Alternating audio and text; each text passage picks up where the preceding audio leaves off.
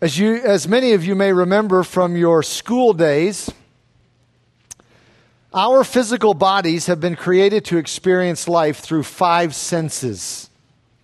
Of course, because sin has affected the creation, those 5 senses don't always work correctly for every human being, but there are 5 senses in a healthy body. The 5 senses are sight, hearing, taste, smell, and touch.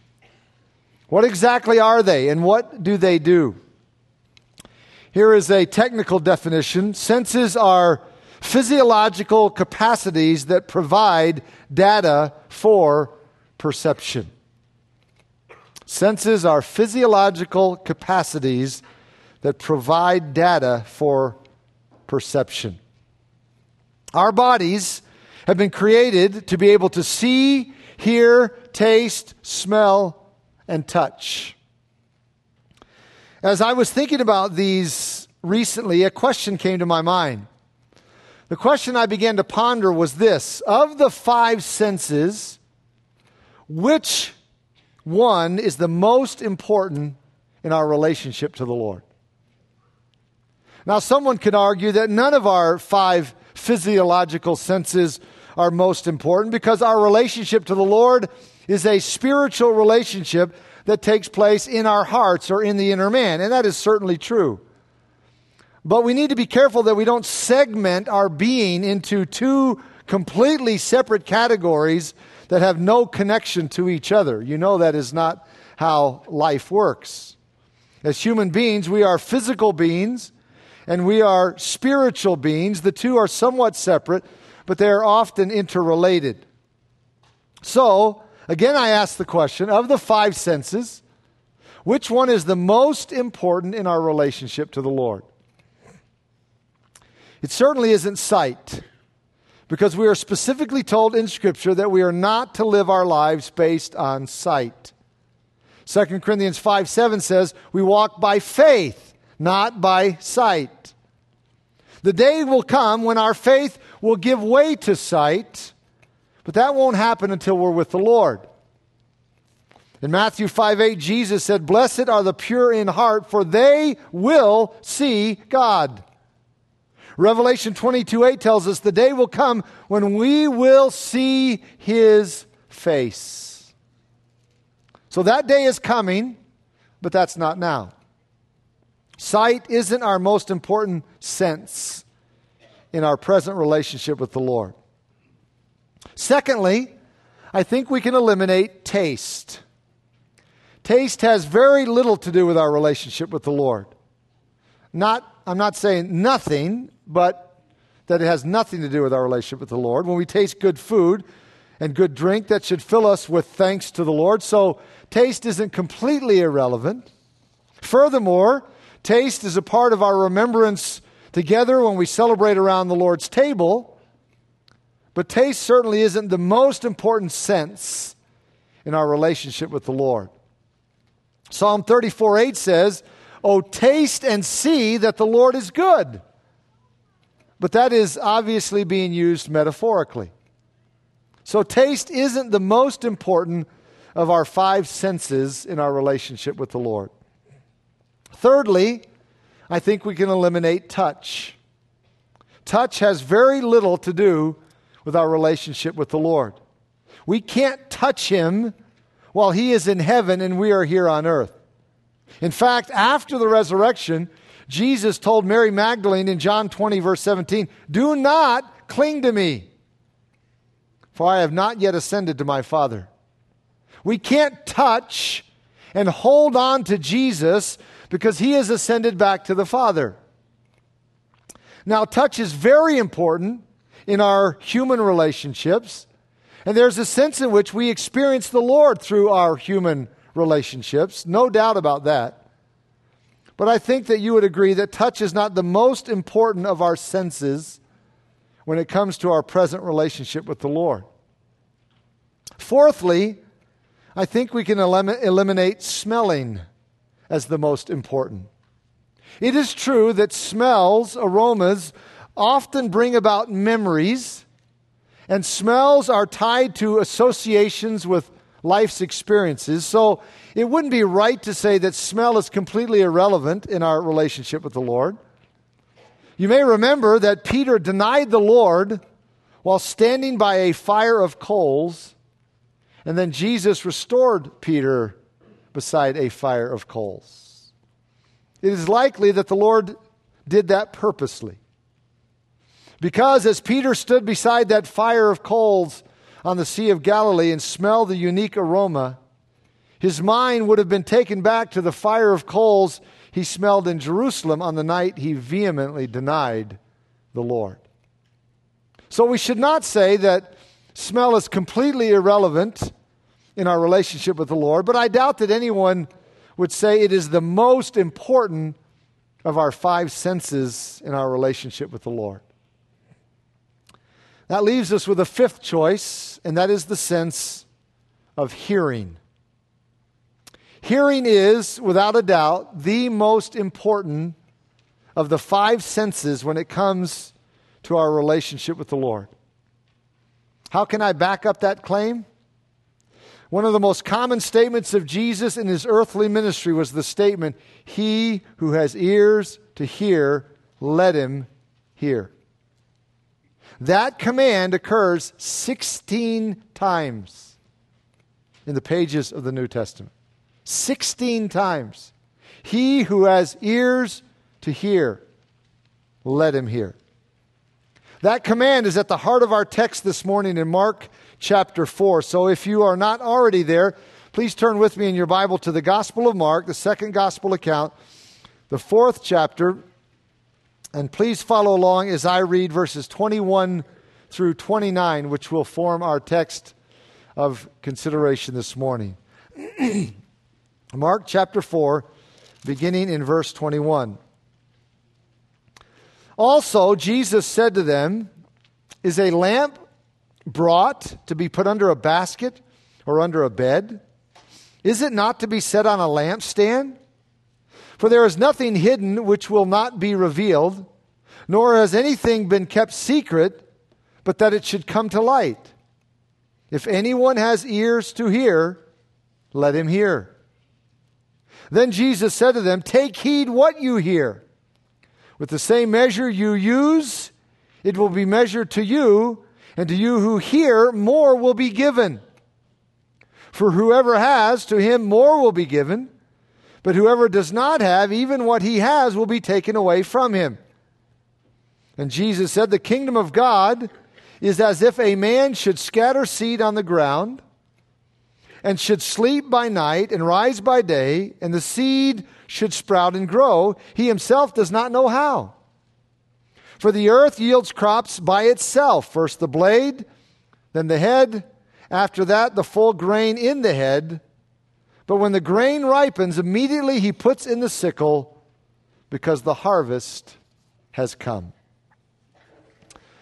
This passage of Scripture immediately follows the parable that Jesus told of the four kinds of soil. You will remember that parable is told and explained by Jesus in the first 20 verses of this chapter.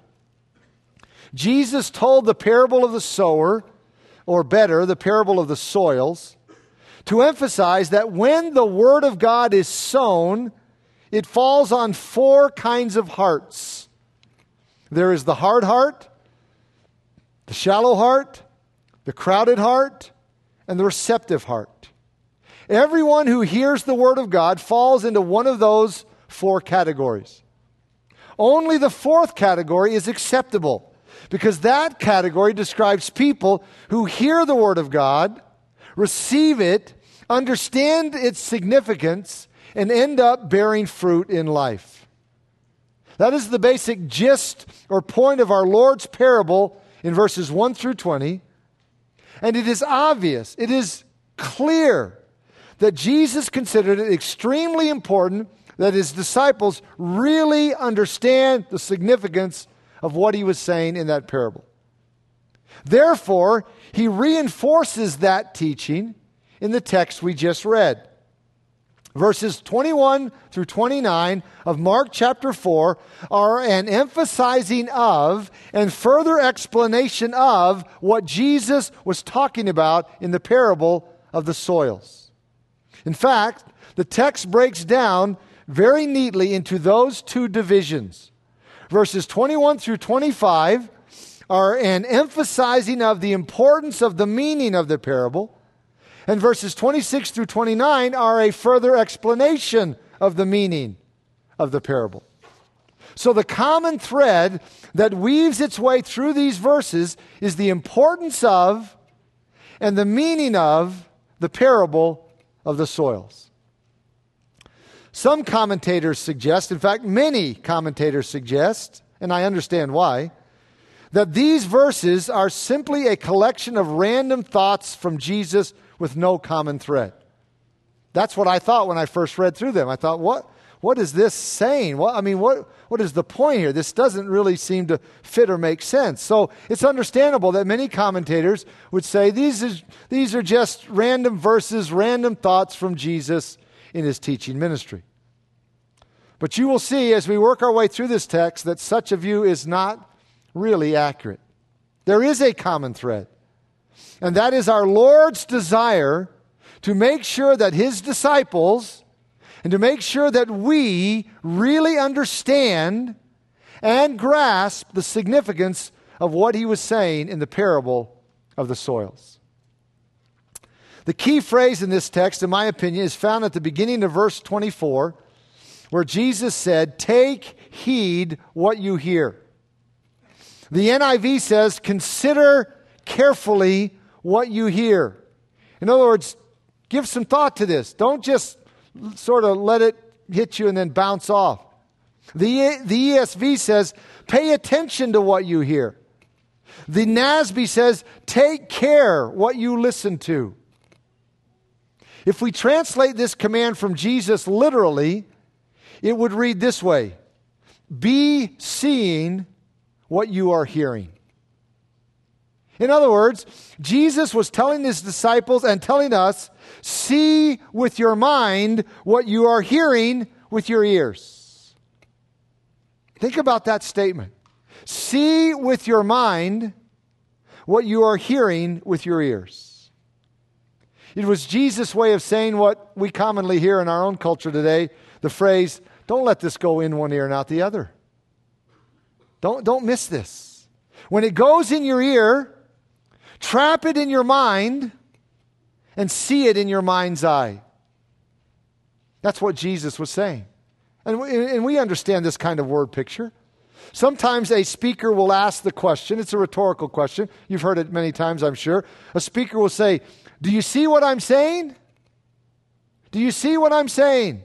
When you stop to think about it, that's a mixed metaphor. We can't physically see what someone is saying unless the person puts his words in print or maybe puts it up on a screen. We hear what a person is saying. And if we really do hear what a person says, then there's a sense in which we see it. We see it in our mind's eye. That's the point Jesus is emphasizing in verses 21 through 25. He wants to make sure that we are seeing what he is saying. So, with that in mind, it should surely emphasize to us how important it was and is to Jesus that we get this. So let's jump into this really fascinating text, interesting text. As I already mentioned, verses 21 through 25 are Jesus emphasizing the importance of understanding the spiritual lessons in the parable of the soils. And then verses 26 through 29 are Jesus further explaining the meaning of the parable of the soils. Notice how he does this. Verse 21, "Also Jesus said to them, 'Is a lamp brought to be put under a basket or under a bed? Is it not to be set on a lampstand?'"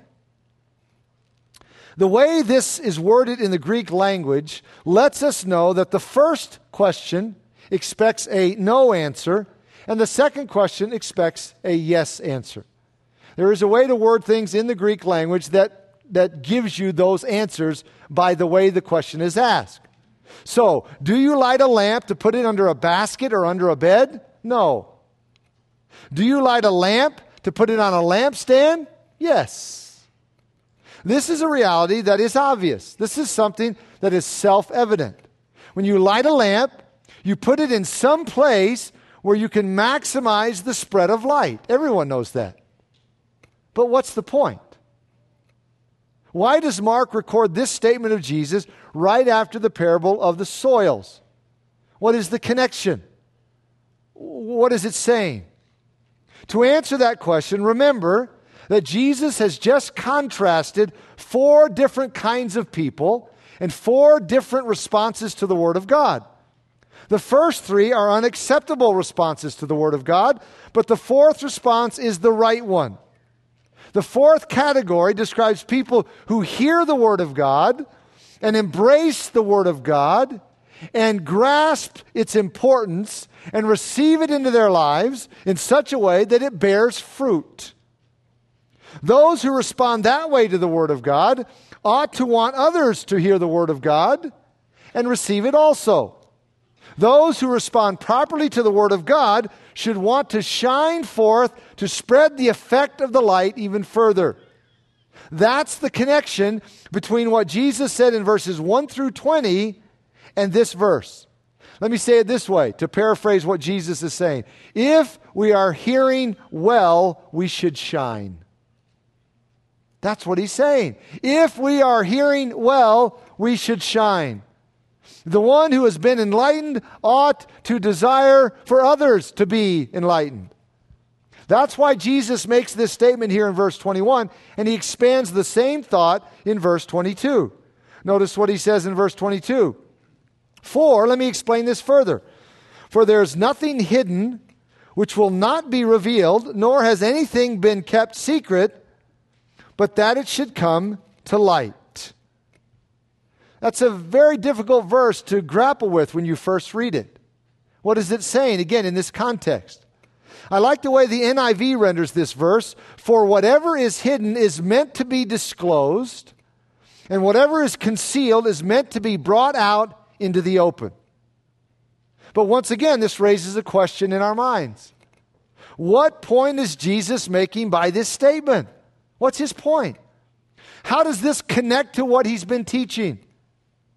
To answer that question, we need to remember the full context of what is going on here in this 4th chapter of Mark's Gospel. Remember, Mark 4 is a major change in the life and ministry and teaching of Jesus. It is here that Jesus began to teach in parables. Why did he make that change? What prompted it?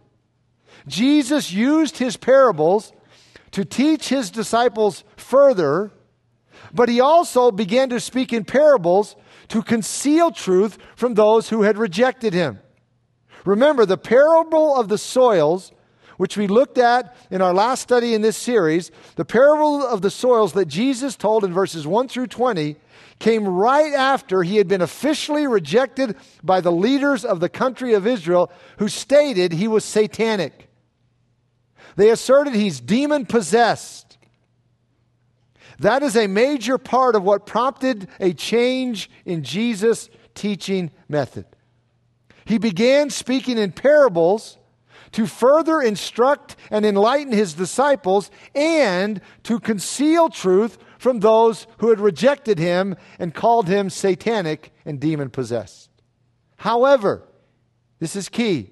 However, he did not want his disciples to assume that his intention was to conceal truth from everyone else except his disciples. No. Jesus wasn't creating some kind of secret society that was only for insiders who were among the initiated few. No, Jesus spoke in parables to instruct his disciples further so they would take the truth he gave them and pass it on to others. That's why he gave this clarification here in verses 21 and 22. Jesus did veil his message somewhat by speaking in parables, but his intention was not It was not to hide his message from everyone else except his disciples. He wanted to make sure that his disciples understood his desire to have his message exposed to others. That's what he means by this statement here in verse 22. For whatever is hidden is meant to be disclosed, and whatever is concealed is meant to be brought out into the open. D. Edmond Hebert said it this way. I think this is a very insightful quote. He says, "Things that are precious are hidden in order that they may not be abused or misappropriated by those who do not recognize their true nature or function. But they are hidden in order that at the proper time they may be brought forth for," and this is very insightful, "for things that are never seen again are not hidden but are lost." You see, this was something critical for Jesus' disciples to understand and critical for us to understand. And that is why the next verse says what it does. Verse 23, Jesus says, "If anyone has ears to hear, let him hear." In other words, you need to get this. You need to make sure you understand this. As you probably know, this was our Lord's way of emphasizing the importance of something. This was our Lord's way of getting the attention of his audience. It was his way of saying, make sure you get it. Don't let it go in one ear and out the other. You need to think about this until you really understand it. Thus, it is critically important for us to understand that the parables of Jesus, used to veil spiritual truth from his enemies, contain truth that Jesus wants to be passed along to others. This is basically saying what Jesus said in Matthew 5 about the importance of us as his people being salt and light to others around us. When you light a lamp, Jesus says, you put it in a place where it will spread the light for maximum effectiveness. In the same way, when the Lord gives us light, his desire is for that light to shine to others. Let me say it another way. The Lord doesn't save us and teach us for us to be a spiritual cul-de-sac. The Lord doesn't save us and teach us for us to be a dead-end street. He saves us and teaches us to be a light to others. He teaches us and instructs us so our lives will shine and our light will shine to others. And so in verse 24, he said to them, "Take heed what you hear. With the same measure you use, it will be measured to you, and to you who hear, more will be given." As I mentioned earlier, the literal rendering of the first phrase in this verse is, "Be seeing what you hear." This is an exhortation, beloved, catch this. This is an exhortation from Jesus to us regarding spiritual perception. The Lord calls on us to give careful attention to what we hear from the Word of God to make sure we really understand it. Superficial hearing must be avoided, especially in spiritual matters. Let me say that again. Superficial hearing must be avoided, especially in spiritual matters. When we hear something, when we hear spiritual truth, we need to make sure that we really hear it and we appropriate it. Or to use Jesus' words here, we use it. The ramifications are spelled out in the next part of the verse, which says, "With the same measure you use it, it will be measured to you. And to you who hear, more will be given." Oh, what a statement that is. Think about that one. Jesus is saying that those who embrace spiritual truth and act on it, those who receive spiritual truth and use it, will be given more spiritual truth. This is basically a promise of spiritual reward for diligent effort in seeking to understand and act on spiritual truth. And then Jesus adds more, verse 25, "For," he says, let me explain this further. Let me develop this a little further. "For whoever has, to him more will be given. But whoever does not have, even what he has will be taken away from him. This verse, if you take it out of context, sounds really unfair. Of course, there are a lot of verses in Scripture that sound strange or unfair if you take them out of context.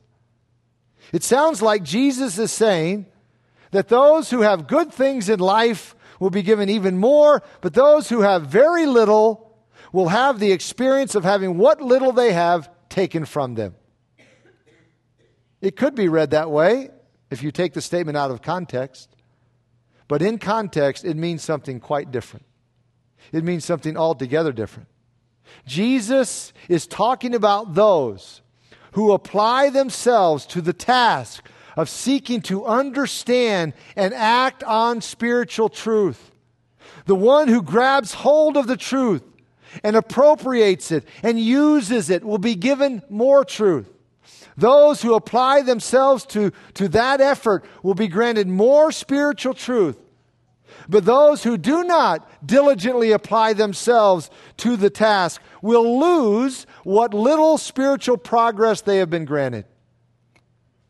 Truth received and carefully assimilated enlarges one's capacity to receive more truth. Did you catch that? Truth received and carefully assimilated enlarges one's capacity to receive more truth. This helps explain why some people can be around the truth for years and years, but don't seem to make much spiritual progress. Maybe some of you have wondered about that.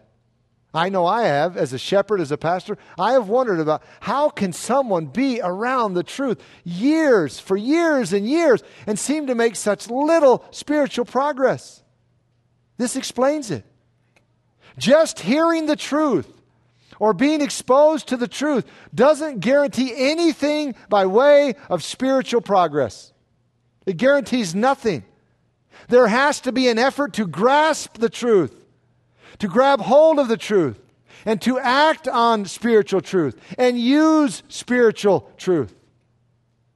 That's what Jesus is referring to in this context. In the verses just preceding this text, we have the parable of the soils. And the final soil is a picture of those who receive the word and hear the word and receive the word and embrace its message and appreciate its significance and act on it, which means they bear fruit. So that's what Jesus is encouraging by setting forth this principle or this maxim. He's encouraging us. Here's the bottom line, beloved. He is encouraging us to be those who really hear and receive and act on and use spiritual truth so we will grow spiritually. We have, Jesus is strongly emphasizing, we have an important responsibility in that process. An extremely important responsibility. However, lest we think that we can somehow make it happen, lest we think that we deserve the credit for our spiritual progress, or we deserve the credit for success in ministry, Jesus tells another brief parable to balance out our thinking. And notice how he does this. Verse 26. And he said, the kingdom of God is as if a man should scatter seed on the ground. This takes us right back to verses 1 through 20. The scattering of the seed on the ground, the parable of the sower, the soils. This is expanding what Jesus said in greater detail when he told the parable of the soils, or as it is usually called, the parable of the sower. The seed, you remember, is the word of God, and it is sown on the ground. It is distributed. It is spread out. It is sown on the ground. Verse 27. And should sleep by night and rise by day, and the seed should sprout and grow, he himself does not know how. Now, what's this point? The point here is that it is difficult to understand or explain how a seed germinates and begins to grow. The sower can sow the seed, But the sower can't make that happen. He can't make it germinate and grow. You can plant seed in your garden. You can plant seed in your field, but you don't have the ability to make it germinate and grow. You put the seed out and you leave it, Jesus says. You go to sleep at night. You wake up in the day. You go about your normal routines. But beloved, you and I don't have the ability to go out in the garden or out in the field and make the seed grow. You know very well, if you try to do that, you start digging at it and doing stuff, you'll kill it. Now, we can till the soil, and we can plant the seed, and we can give it some water, but we can't give it life. We can't reach down into the soil and somehow make it start growing. There is something mysterious in the growth of a plant. In fact, many people who sow seeds don't know or understand anything about why a seed germinates and begins to grow. Now, they may know the conditions that can aid germination and growth, but that doesn't mean they can explain germination and growth. The mystery of life in the seed is largely unknown or unexplainable. However, that doesn't stop the seed from growing because of what Jesus says in the next verse. Verse 28, for the earth yields crops by itself. First the blade, then the head, after that the full grain in the head. Interestingly, the very first word in this verse in the Greek text is the word automatos, from which we get our English word automatic. It's placed at the beginning of the verse by design for emphasis. This process of germination and growth occurs automatically, which emphasizes the power within the seed itself that acts independently of man's agency. The seed contains life within itself. Thus, it has the capability to germinate, grow, and bear fruit. Now, why is Jesus saying this? Is he giving us a lesson in botany? What's the point here? What is this saying in this context? Remember from the parable of the soils that the seed is the Word of God. So the emphasis here from Jesus is that the Word of God has the power in itself to do these things in a person's life.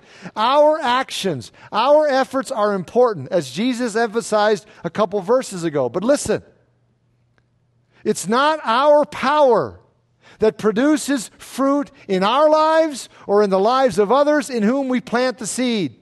It's not our power. The life or power or energy is in the seed of the Word of God. James 1:18 says, of his own will he brought us forth by the word of truth, that we might be a kind of first fruits of his creatures. God uses the power of his living word to open our eyes and open our ears and open our hearts. The Apostle Peter said the same thing about the power of God's word. 1 Peter 1:23 says, for you have been born again, not of perishable seed, but of imperishable, through the living and enduring word of God. God the Holy Spirit uses the power of his living word to open our eyes and open our ears and open our hearts. That's the power of God's word. 1 Thessalonians 2:13 says, the word of God effectively works in you who believe.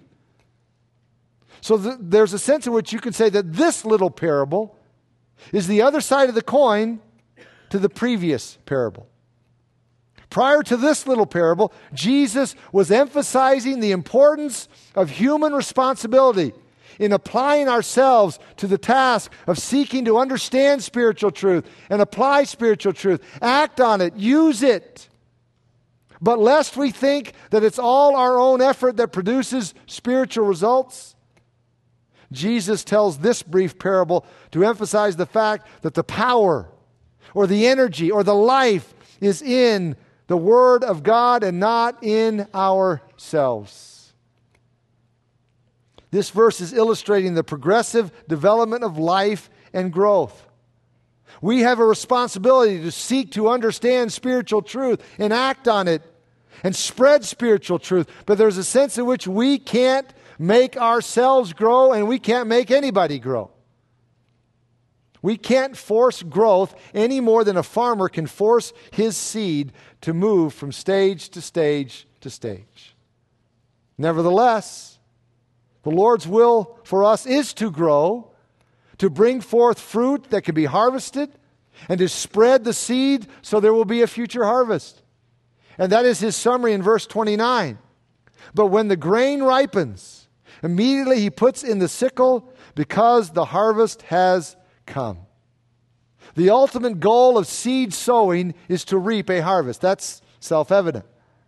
In the same way, the ultimate goal of sowing the Word of God or having it sown is to bring forth spiritual fruit for harvest. When we are exposed to the Word of God, we need to respond to it properly so that fruit is brought forth from our lives. We also have the responsibility to spread the seed to others for a future harvest. And when the fruit does come forth in and through our lives, there is absolutely no room for pride because it wasn't our power that produced the fruit. The power is in the seed or in the Word of God itself. So this little parable is a beautiful balance to what Jesus said earlier about our responsibility to seek to understand spiritual truth and act on spiritual truth, and our responsibility to spread spiritual truth. Like many things in the Word of God, there's a sense in which there is a paradox here that cannot be fully explained. This is another illustration of the relationship between man's responsibility and God's sovereign working. This isn't easy to understand. I mean, when you first read this text, it's not immediately apparent. But as you begin to dig into it and understand it, it is fascinating to see Jesus presenting two extremely important truths that he wants us to get. One, you have a responsibility. You have a responsibility to hear spiritual truth, embrace it, act on it. You have a responsibility to use it so that there's fruit. And then on the other hand, any fruit that comes doesn't come from your power. Doesn't come from your energy. It's not you. No wonder Jesus said, if anyone has ears to hear, let him hear. These truths are not easy to grasp, which is why Jesus said, be seeing what you are hearing. Those two statements, back to back, in verses 23 and 24, are Jesus' way of saying to us, beloved, you need to make sure you get this. You need to make sure you understand this. You have a responsibility. You have a responsibility to receive spiritual truth and appropriate spiritual truth and use spiritual truth. You have a responsibility, so there will be fruit. But when there is fruit, it's not your doing. It's not your energy. It's not your power. It's not your ability. Because the life isn't in you. The power is in the seed of the Word of God itself. It's obvious, beloved, it's obvious.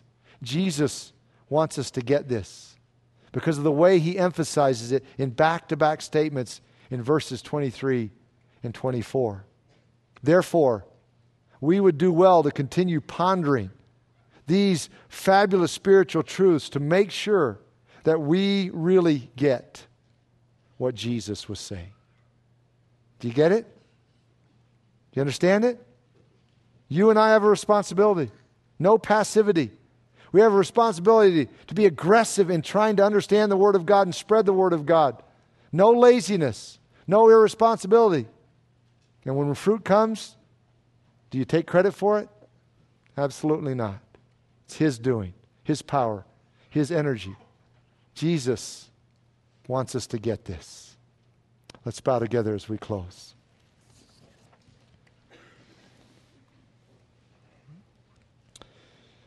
As you bow your head in closing this morning, this text obviously, because it is spoken to us as believers about hearing the Word of God and embracing it and using it and spreading it, etc., and about the Lord's power to bring forth fruit, this is basically a message to believers. So if you're here today and you're a child of God, you know Christ, you are a follower of Christ, you belong to Christ, then Jesus wants you to get this. He wants you to understand these two extremely important truths. The responsibility that you and I have in relation to spiritual truth, receiving it, spreading it. And He wants us to understand we can take no credit for the fruit in our own lives or in the lives of others. It's not our power. It's not our energy. But if you're here today and you're not a child of God, that doesn't mean that this message is completely irrelevant to you, because the same principle of the importance of hearing the Word of God applies to you. And you need to hear the Word of God. That the Lord Jesus Christ, the message of the Word of God, the Lord Jesus Christ can give you life. He can forgive your sin. He can grant you salvation. And you need to respond to that. So I urge you this morning, if you're here today without a relationship with Jesus Christ, humble yourself before God. Right this moment where you're seated, in the quietness of your heart, and call out to Jesus Christ for forgiveness, for salvation, for new life. And Father, as we close this morning, thank you for our opportunity to have exposure to this very unique little section of Mark's gospel, this unique teaching of Jesus regarding our responsibility in relation to spiritual truth, and then our inability in relation to spiritual truth.